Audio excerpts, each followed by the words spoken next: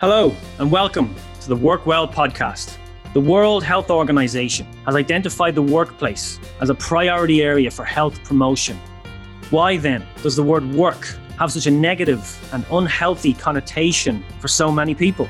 Think about it. We spend so much of our adult lives at work. Why should it be in a role or in an environment that doesn't support our health and well-being?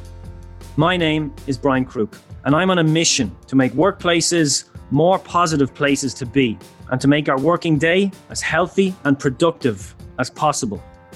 Join me on the Work Well podcast as I interview workplace well-being thought leaders and industry professionals to discuss how employers, employees, and entrepreneurs can lead the way by creating and sustaining the healthy, safe, and well workplaces of the future. Welcome back to the show. My guest today is John Riordan. John is chairman of Grow Remote, a not-for-profit organization on a mission to enable us to work, live, and participate locally.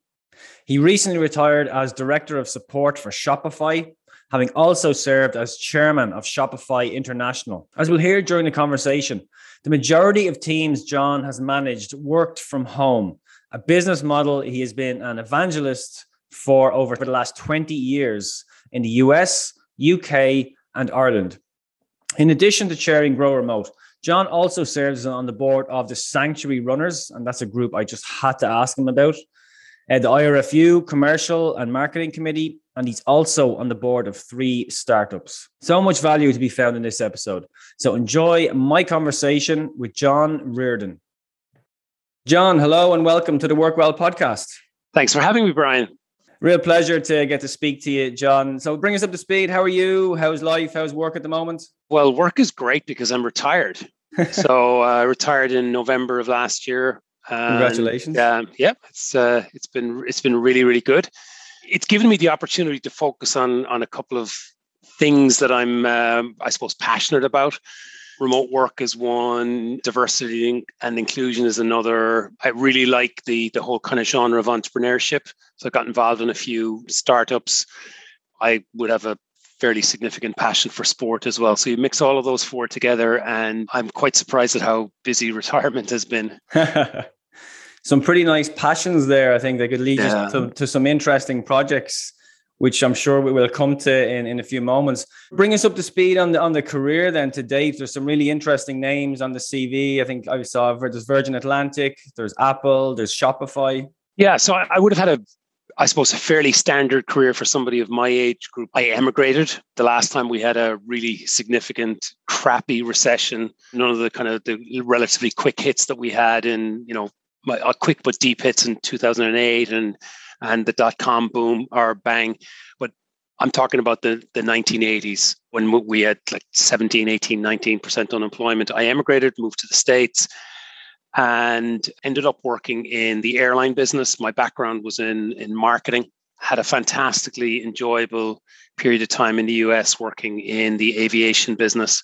Was with US Airways and then went on to Virgin Atlantic. And when I was at Virgin Atlantic, one of the challenges that we had was post 9/11 was how do we really have a proper customer support organization and retain those staff? Contact center work or customer support work is a hard one to hire for, and it's a really hard one to keep people in that arena because it's seen as a stepping stone job. It's a starting point for a lot of folks. And one day I was at an event, a Boston Red Sox game, and got into a conversation with somebody else, a peer of mine in another company, and they were talking about remote work, and it was all couched in this big laugh. Like, how can you trust people who work remotely? I mean, bunny slippers and, watching Oprah in the afternoon and, drinking all day. All these kind of lovely tropes were put out there about it. But I had a very interesting drive home that night after the game. And I had a kind of road to Damascus moment for me, which was the following day. Actually, the following 2 days, I was taking 2 days to work from home completely with my laptop to do all of my annual reviews and to prepare annual budgets. And what I realized at that moment was I was using remote work as my dedicated, quiet time, focused time. And it kind of just dawned on me that there really is something magic to having that, some aspect of work in an office, but also the ability to go deep and have some real deep quality time. From that moment on, I was switched on to the concept of remote work, and I contacted an organization that was an outsourcing company for remote work. And between the jigs and the reels, over the course of the next 2 years, we outsourced the whole of the Virgin Atlantic customer support organization to a remote-based company. And that was in 2003. So just to give you a bit of context, that's 19 years ago. That was pre-broadband. So we were running a fully remote organization pre-broadband. What kind of technology was supporting this? That was there were no national broadband plans in the US at that time. There was no broadband. So for anybody who wanted to work from home, they had to have 3 key things in place. And they were 3 telephone lines, one for data, one for voice, and one for your personal life. And that was the requirement. It was as simple as that. Now, when I say it was as simple as that, you can imagine the traffic was fairly minor in those days in terms of the data flow. Traffic wasn't as wild and crazy as it is now, and there was no video being transmitted or anything like that. So it was just simple. It was bits and bytes. Yeah. But we were able to do it, and we did it quite successfully. Rolling the clock on, then a couple of years later, I got a phone call from Apple. And Apple was looking to do something in the customer service space that involved remote work, and they needed the ability to scale in a large manner. This was around 2005, 2006.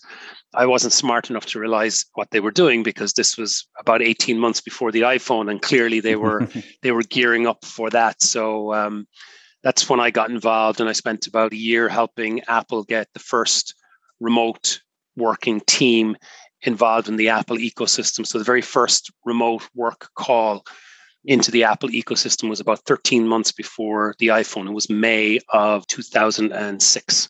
So I did that for a couple of years.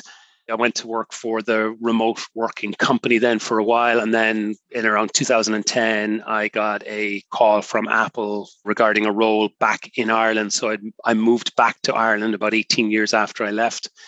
And it was quite fascinating because I left just as the Celtic Tiger was beginning to kick off in around late 1992. And I came back in 2010, just when literally the Troika were positioned outside government buildings. So it was kind of a wild time to come back, but it's been fascinating. Clearly, you've been building up a reputation as the guy who can get remote teams up and running, manage them and make that successful. And then from Apple, I think it leads the transition to Shopify. That comes a bit later. Funnily enough, at Apple in Ireland, I was not involved in remote work in any way. So that was probably a disappointment, to be honest with you. There was some remote work, but it was very much an office-based. It was really an office-based culture. And in 2017, I got a phone call from a company that I didn't really know much about.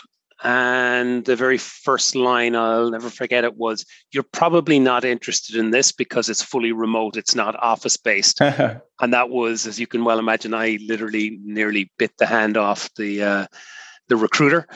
And a couple of months later, I was ensconced in Shopify. Now, the interesting thing was that Shopify was about 110 people in Ireland, maybe 120 people in Ireland in early 2017. And all of them were remote. So the company had been set up in Ireland in 2015, 100% remote. And so I was going into a ready-made remote organization. But when I left 4.5 years later, that 120 had grown to close to 800 people. So yeah, there was a significant growth in remote work in that time period. Very good. Yeah. And I remember I've been at a few events and I've set up a few Shopify stores in my time. So I was fairly familiar with the Shopify model. I think they're one of the first, if not the first in Ireland to be fully remote, quite a large enough team. I think it's the Shopify gurus, as they're known, maybe working from home, maybe once a quarter, once every 6 months, there might be an in-person. Yep. A couple of days, maybe a venue is kind of rented out and everyone comes together. But that was the model, if I'm not mistaken. Yeah, I'll put a few tweaks on that. We had a few interesting quirks. So, for example, we didn't have an office, and we were easily the biggest company in Ireland that had no office. I remember chatting with the IDA about 4 years ago and asking what was the next biggest fully remote company, as in have no office. And on their books, I think there was a company that had about 12 to 15 employees. And at that stage, Shopify was in around the 400 mark. So the delta between us and the second most, let's call it fully intentional remote company, and I'm talking 2017, 18, 19, the gap was enormous. But then, of course, how did we actually engage with the employees, I suppose, is the next question. You did make the comment there about having get-togethers. One of the most important things when you have a distributed workforce is not buying into the fact that it's a quote-unquote remote workforce. And because a lot of people think remote as in distant, far away from the center, not involved, not engaged. So I think people should talk about or think about a distributed workforce. In other words, these are people who are working, but they're distributed away from the center. So what we did was we organized, they were referred to as pop-up offices. So we would have in places where we had a concentration of people within a kind of relatively comfortable driving distance, we would kind of hang out our shingle for the day in a co-working space or in a hotel space, and we would rent a space. And we would have people at their own volition come in and work for the day. Now, what the folks were doing was taking their laptop and going and doing exactly what they would have done at home, but in let's say in a conference room. And really, when you have to peel it back, what were they doing? They were scratching what I call the community itch, which is, I just want to know that I'm not the only one out there.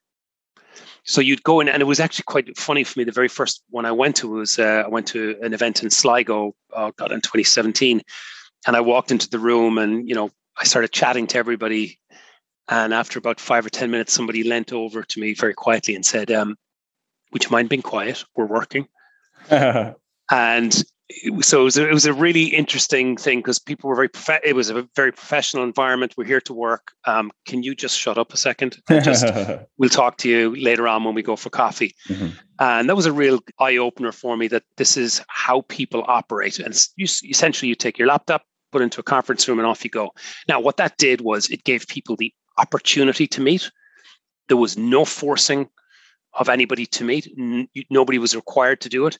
And what we found over time was that about a third of people came to all of the pop-up office meetings. We found about a third of people dipped in and out, and a third of people just really weren't that interested at all.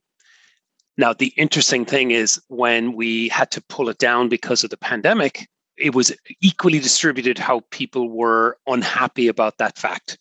So the folks who weren't ever going into those pop-up offices wanted the facility to do it, even though they weren't actually availing of it. And that was a really interesting kind of behavioral science kind of point for us, is that don't ever discount people who don't avail of the service. That doesn't mean that they never want it. Very interesting. Yeah. And I was going to ask you about the pandemic. I mean, we heard a lot of companies were obviously a huge disruption, the massive scramble to try and get set up, working distributed or remotely. Much less of an impact then for Shopify because you were already fully set up remotely. It was just that small impact on the get-togethers. Yeah, let me just split out Shopify for a second between Shopify Support, which was the operation that we had in Ireland with fully a customer support organization with some ancillary services. And that was fairly easy to do because we were all 100% remote. The rest of Shopify, so Shopify Support constituted about a third of the company. The other 2/3 of the company were mainly in North America, and almost exclusively in North America, and were exclusively office-based. So the pandemic hit, let's call it the rest of Shopify, just like it hit the rest of the world. But there was one slight exception. About 4 years prior to that, when Shopify was moving office, to speed up the transition from one office to another, the CEO moved everybody home for, I think it was at a six week period, shut the offices down so they could do the transition quickly, and everybody worked from home. So there was this huge burst of time where people were forced to work from home. So it wasn't alien. A lot of people knew it could be done. It wasn't out of choice, but people recognized that it could be done. So that was point one. Point two, a third of the company was already doing it and was doing it hugely successfully. So really, there was no excuse why it shouldn't work for Shopify. So that's kind of the landscape. However, we're human, and there were a lot of people who struggled at first, like in every other company, struggled with working remote. However, they were able to lean into an organization like the support organization that had been doing it for a long time. And then the company did a couple of very simple and clever things. Originally talked post-pandemic, or just at the time of the pandemic, about saying that the company was digital by default. What we were working on internally at the time was digital by design. So the plan was we were going to do this full time, but what was publicly available within the company was we're digital by default right now. But all the plans were being put in place for it to be a long-term thing. And it has become a long-term thing. And it was done very intentionally, very cleverly. And I think it's been very successful.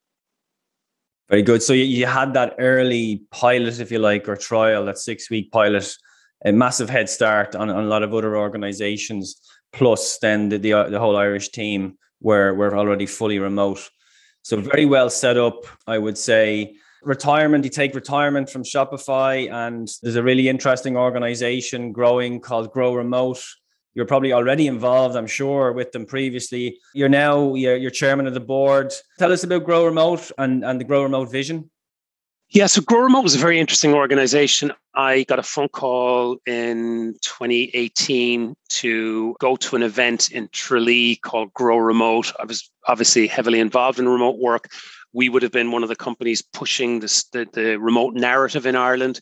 To be honest with you, we were probably one of the only ones, and it was a very lonely time talking remote work. Even to government agencies, they were like, "Yeah, that's curious and interesting. Next." Tracy Keogh and a group of other people in a WhatsApp group, they got this thing that they were going to push remote work. And they attacked it from a different angle from a lot of people. A lot of people were trying to set up companies to focus on remote work. Grow Remote was community-based, and it was about trying to improve communities, not trying to build a business. Yeah. And I think that's really the essence of why it got such interesting traction. The day that I knew that this was the right thing was the very first event I went to. It was in Tralee in September, I think September the 28th in 2018.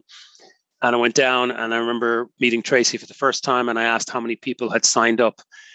And she told me the number of people who had signed up. I think it was like 75, 80 people were due to come, and which was a large number for that. It was a one-day conference. By the middle of the morning, we already had double the number of people who had committed to showing up. Every single time I looked up, the folks in the hotel were bringing in more and more chairs. The room was packed by the end of the morning. And that's when I realized, hang on a second, there's a little bit more to this. When you get double the number of people, usually it's half.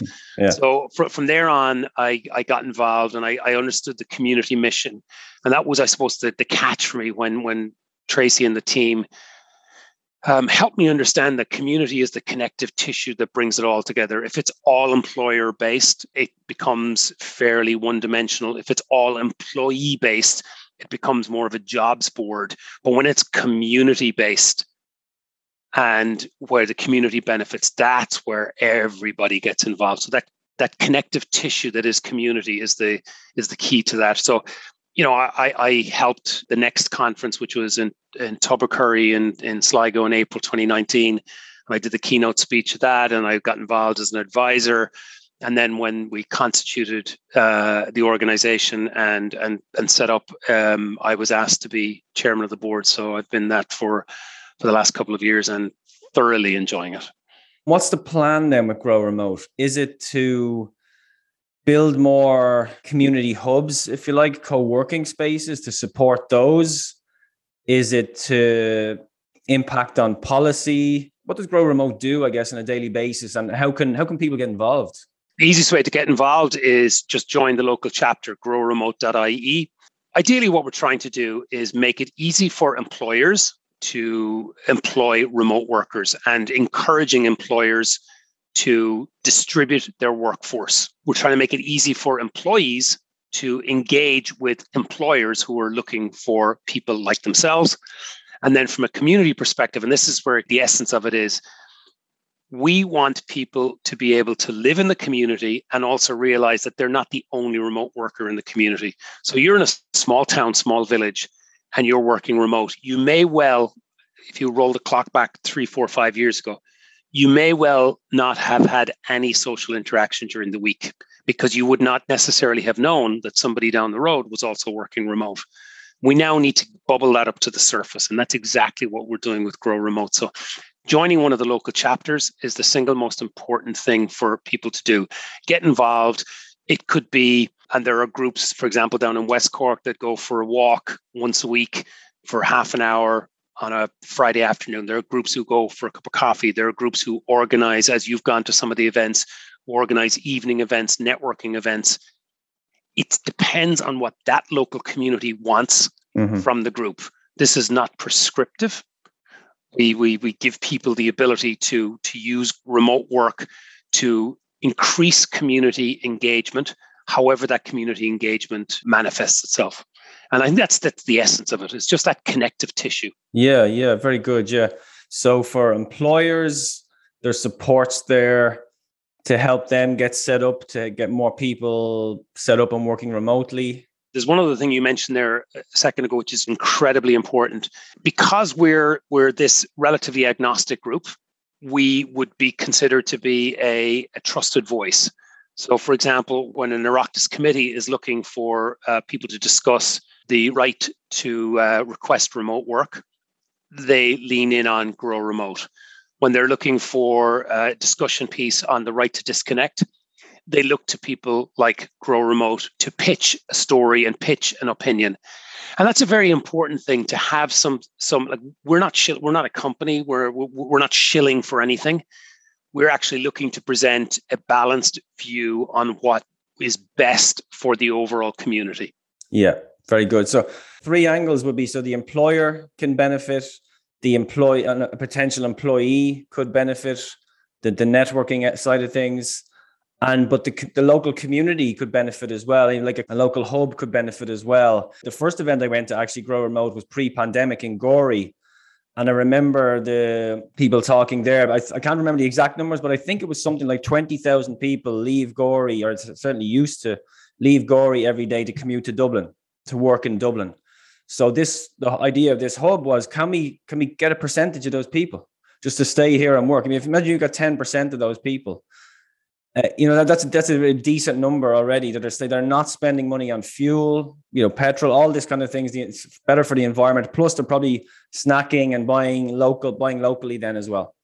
This data goes back to 2019, but reviewing the last census data, which would have been from 2016, I think it was between Meath, Kildare, and Wicklow. There were 110,000 people commuting into Dublin every day. So that's a fairly large number. Okay, but think for a second what a good chunk of those were doing. They were taking out their mobile phone and taking out their laptop and plugging them in a desk somewhere in Dublin. Now, not everybody's a tech worker. Not everybody, there's plenty of other people doing tons of other work. But a good chunk of them were actually bringing their laptop home and their mobile phone home and then coming in and plugging them in. So, the mobile phone is now basically your phone. Forget the office phone, and your laptop is essentially your desktop. So people were fully mobile, but not actually realizing it. And also, to your point, they were commuting. So imagine if you had said 4 or 5 years ago that here we have this opportunity to significantly reduce our carbon footprint by asking people to stay at home. Oh, and by the way, when people stay at home, that means that there's less likelihood that the local post office is going to close because there's going to be more business. It's more likely that the intermediate football team is going to be able to field a team in the championship. And there's a better chance that there'll be an extra teacher added to the primary school. You tell people that, and then that's when they realize the ones and the twos in the small towns and small villages are making a big difference. The report in June regarding the interim report on the recent census showed that we were up to 5.1 million people in Ireland. The interesting thing about that is every single one of the 26 counties is showing an average employment growth higher than the EU average. The one county that was, I think there was Donegal and a couple of Northwest counties had historically been below that EU average. They're now all above the EU average. So what's actually happening is gently and slowly, there are really good, strong roots being put back into our rural community. So any talk about rural Ireland being dead, in my book, is the data does not show it. Now, it doesn't mean that it's growing enough, but there's a lot of potential there. A lot of potential. And Grow Remote was up and running and growing pre-pandemic. I mean, I'm guessing this has accelerated things. Now, the last couple of years, it's just accelerated people now. There's no barrier now. People know you can work remotely. There was a real barrier previously. Am I right? Yeah, there was a real barrier before, and a lot of the barrier was I would call it a kind of a false barrier. And it was put up by companies who just didn't want to allow it, right? But suddenly when it's forced, I'm going to slightly controversial point, and I don't mean to denigrate anybody's skill set, but folks who operate in the health and safety arena were able to say up until the pandemic, were able to say, oh, no, can't do that because of health and safety issues. And nobody really questioned. Suddenly the pandemic hits and the CEOs and managing directors are saying, no, everybody's got to work from home. Where were the health and safety people saying, no, you can't do that? Because apparently a year before you couldn't do it because of, health and safety considerations, but now needs must, you must do it, right? Now, are there going to be some challenges? Of course, there's going to be some challenges in the medium to long term, and there are some latent issues that are below the surface that need to be dealt with. But in the main, it has worked, and it has worked incredibly well. So, you don't throw the baby out with the bathwater. Yeah, very, very true. And I'm guessing another thing that's moving in the right direction, in my opinion, is, I guess, government policy and legislation. And it's a little over a year since the right to request remote work. The Code of Practice came in currently as well. We have the right to request remote work bill, which I'm sure you're following closely. Actually, I saw and Grow Remote presented to the Oireachtas on that. What are your own thoughts on this kind of legislation, all these policies, and where we're going? Legislation in and to itself is not enough. A lot of legislation, and this is not to denigrate any government agencies or any governments around the world, but a fair amount of stuff that comes out from government is a press release that doesn't get followed up. Okay, here we have a policy that came out, that the right to disconnect. It was more than a press release, and there was a right to disconnect. But there's some interesting stats. I was reading a report back in June. HR Buddy, who's an HR consultancy based in Killorglin and Kerry, they asked about the right to disconnect, and respondents were asked if their workplace had a right to disconnect policy. And really interesting. Roughly a third of people said that their company did. I think it was 32%. 37% said no, and 31% said they weren't sure. So clearly there's confusion as to whether there actually is even a right to disconnect. So here you have all of the employees in the country not necessarily knowing that there is a right to disconnect. Then you have and I would call it the relatively weak rollout of the right to request work. The original briefing document for the right to request work gave way, way, way too much power to a company to be able to say, for any reason, that they could deny remote work. I mean, one of the classic ones was there was a piece in place that you had to be 6 months in the company working in an office to request remote. I mean, that's the kind of stuff that we need to think. We need to think through a little bit better. So I understand the rationale and I understand the direction that we're going. I think we just need to sharpen up how we're going to get there. Yeah, sure. And there was lots of weaknesses in that right to request remote work bill. I mean, if you're a coffee shop making lattes every day, you still need a remote work strategy or policy, even though there's no way those guys on the front line could actually be working remotely. There was a lot of gaps, wasn't there? There was some very unclear points. But there are three key asks here, really, Brian.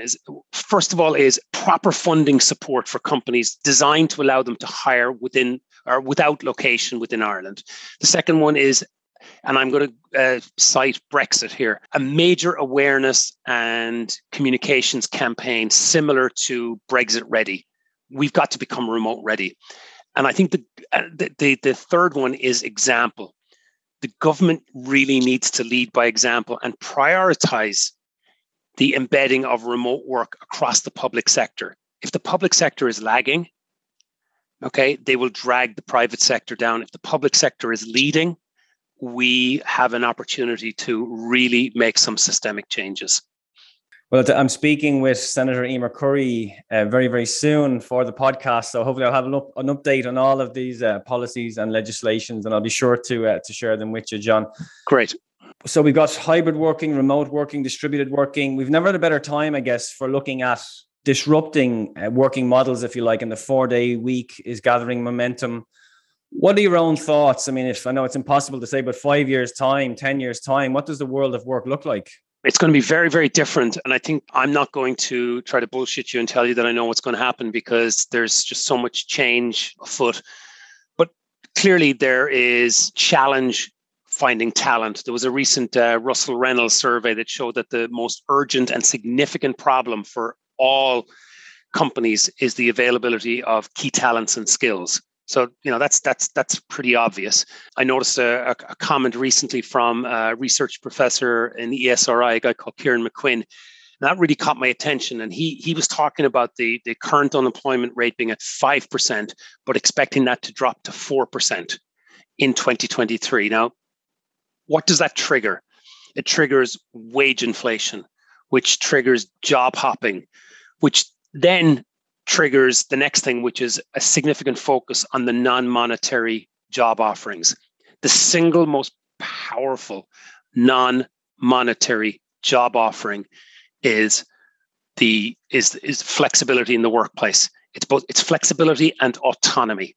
And the companies that use those as really smart points of attraction are going to do incredibly well. They're going to do very well. Another thing I would say about remote work that you can't ignore is that, I know we're 2.5 years into this massive kind of pandemic influenced change in this remote working model.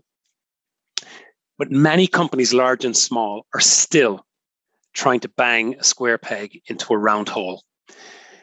Working remotely or working in a distributed way is not the same as the command and control office-based culture that we had before. Setting up a great remote work structure is not a case of, hey, take your laptop home, put all the meetings online, and everything will be fine. And the companies that are still in that mode aren't doing very well. The companies that are realizing that they need to do a lot better are really digging down and focusing on it. And I think there's a great resource, and I'm just going to plug Grow Remote for a second. There's a great resource available, free resource. There's a Grow Remote playbook available on the Grow Remote website that goes through 5 or 6 key things. It helps you to build a proper and good and deep remote work policy. It talks about how to attract remote talent, how to recruit remotely, how to onboard remote employees, key issue. Mm-hmm. It has to be done correctly. How then to communicate in a remote world, both synchronously and asynchronously. And then the overarching thing, which is how to really envelop all of that and create a great company culture. Brilliant. Yeah, happy if you send the link on, we'll be sure to include that in the accompanying show notes. It sounds like it's an important that, well, I think anyway, and again, it was something that was around pre-pandemic, was, small enough. I'd heard of it in the States. It was kind of results only work environment. I think Best Buy were leading on that. But the idea that it's not about bums on a seat, it's results, target driven. Are you, whatever way you're working, are you getting your work done, I guess, without having kind of this overarching management just constantly looking at what you're doing? Yeah, I mean, I'm going to cast my mind back 20 years ago when I was working in the sales environment. And I remember working with a sales director, and his approach on it was, as long as the folks who were working for him were delivering the numbers. And I remember him saying, I don't care if you get your hair cut or play golf or go for a run in the middle of the day. Just make sure the numbers come in. Yeah. Now, I don't want to infantilize that and make that a key point, but I think the essence of that argument was I am managing people on what they deliver, not managing them on just physically being here. And I think we've all learned a lot more about the term presenteeism, and it's not a good thing. I think, well, a lot of organizations I'm speaking to are moving in that direction. But of course, there will always be the Elon Musks of the world who just see things differently. And that's absolutely fine. But I actually really, I relish the fact that we have somebody like an Elon Musk helping the argument, because in all cases, having somebody on the other side of the argument actually helps. I think it makes people sharpen their perspective. It makes people sharpen or hone their point a little bit better. So while, I kind of, it was like it was grating to hear it at first. I'm like, okay, this is actually keeping the argument and the discussion going. And I think, a very important thing is to actually have a proper discussion. And to have that proper discussion, you do need a little bit of what I call the lunatic left and the lunatic right to get a proper balanced discussion in the middle. So bring it on. I'd love to see more of the Jamie Dimons and the Elon Musks out there saying, and Alan Sugars and all these people. Yeah, bring it on. Bring it on. You're right. It certainly does lead to all people talk about then is those comments, and you hear from one side and the other. So it does lead to that discussion. Slight change of pace then. I see you're also a board member of the Sanctuary Runners, an organization I've been following for a while. There might be quite a few listeners who are not familiar with the Sanctuary Runners. Could you bring us up to speed on the initiative? Yeah, Sanctuary Runners is an organization that uses sport for inclusion. So coming into Ireland every year, there are people who are seeking refuge and asylum, and also just people moving into Ireland who are seeking community. And the great thing about Sanctuary Runners is it's so like to go and run with somebody is the easiest thing in the world. And we just make it available to go run together with folks, and everybody wears the same shirt, which is probably the easiest uniform that you could probably come across. A pair of shorts, runners, and off you go. And there's something wonderful about just going for a run with somebody. And it can be in the moments of silence when you're out there slaving away. It can be having a bit of banter and a bit of crack when you're running. But basically, it's that level of togetherness. So we talk about solidarity, friendship, and respect. And that's all we're doing, which is showing an element of solidarity, friendship, and respect to folks who are looking to join the Irish community and joining the local community. So from a very small start about 4 or 5 years ago, it's now a very large organization. And I'm really interested in helping it grow on and get an international footing. We've got a lot of interest from the Olympics, at the Olympic Federation of Ireland, who've been great supporters, and Strava have got involved. And it would warm your heart, the number of great organizations and great people, particularly the Irish sporting personalities are the best folks you could ever come across, the most giving, kind, nice people, and they've really supported it. Brilliant. Yes, it's a fantastic initiative. And a question for you, I'm a big fan of Park Run as well. And one thing I really like about Park Run is, and of course you have plenty of people who try to run their PB every single week, and you get a record. There's the record times for each location, but also Park Run now for a couple of years now been encouraging people to walk, and they're really proud of the fact that their times have got worse, if you like, for want of a better term, over the years, as opposed to improved, because there's more and more people walking. Is it the same idea with is it Sanctuary Runners stroke walkers? Absolutely. Oh, we have such when we encourage people to come and join us in the Park Run, that exact point, Brian, we emphasize run, walk, jog, stumble, waddle, you name it, and we make the essence of it being just getting together. And we also talk pretty heavily about having a cup of coffee together afterwards. There's a social aspect to it as well, which is incredibly important. And all it is we're using running as a means for people to get together. What you'll hear back from some people who are in these, let's call them relatively marginalized communities and marginalized groups, for some of them, it is the most important interaction of the week for them. It's the one time in the week maybe not the only time, but one of the times in the week where they are fully embraced, fully encouraged, and fully included. And when you see the impact that one moment like that has on an individual, it would melt you, and you have no choice but to get involved. It's great to watch.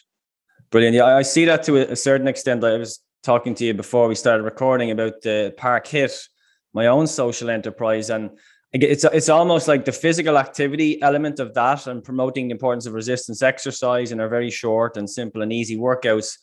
That's almost that's the hook, I suppose.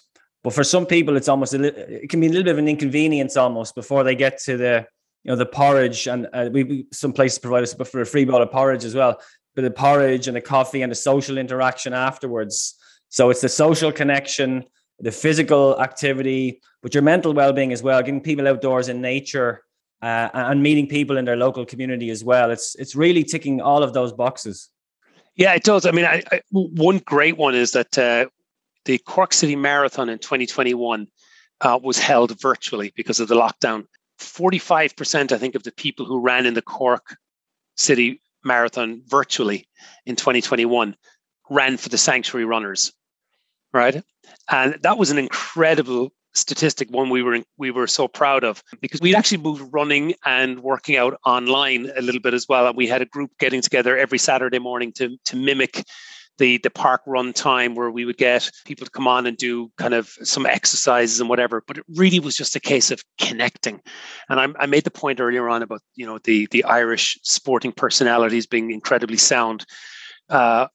We had a whole array of Olympians and sporting greats in Ireland who gave of their time and jumped online and did a Zoom call or recorded some exercises. I mean, everybody from the rowers to the runners to Leona Maguire, the golfer, to the boxers. It was fantastic. It was fantastic. So yes, sport has that way of actually bringing people together beautifully. And so you're clearly having a very busy retirement, as you mentioned, and we haven't even got to the startups.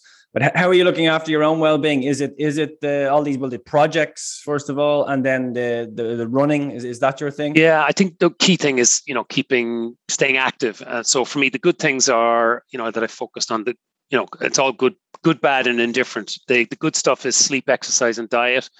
Try to make sure that I've done reasonably well on that. Bad one is devices. I've become more of a teenager in my late 50s and spend more time in the devices. I need to do less of that.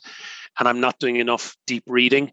But from an overall perspective, I think the key thing for me is to maintain interest and contacts. I have no problem whatsoever meeting people for coffee on a regular basis. I find that social interaction and that the being open for business at all times has been great, and I try my best to keep in touch with people.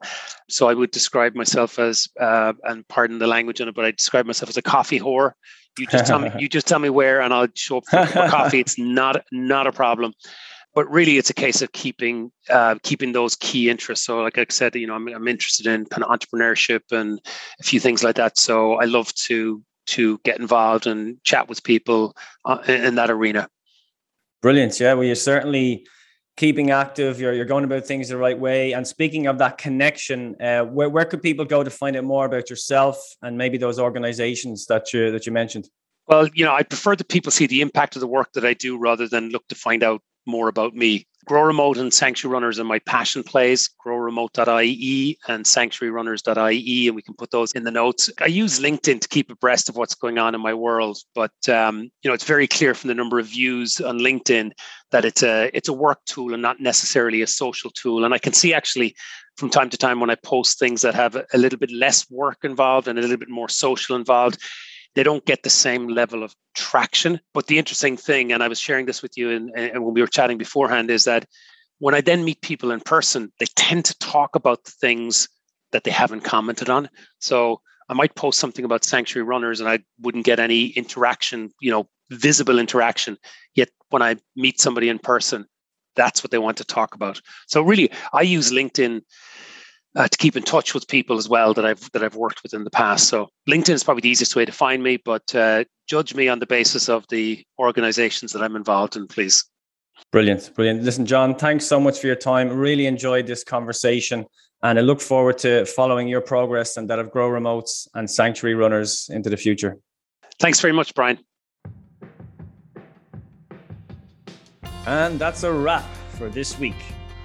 Go to workwellpodcast.com if you'd like to access the show notes for this episode. Quick favor to ask. Can you head over to iTunes or Google Play or wherever you get your podcasts to subscribe, rate, and leave a review for the Workwell podcast? It will be a huge help, so thank you. If you want to dive deeper in the area of workplace health promotion, if you want to educate yourself in this area, then make sure to check out the Workwell Institute. It's our online learning hub. It's a one-stop shop for all your workplace well-being training needs.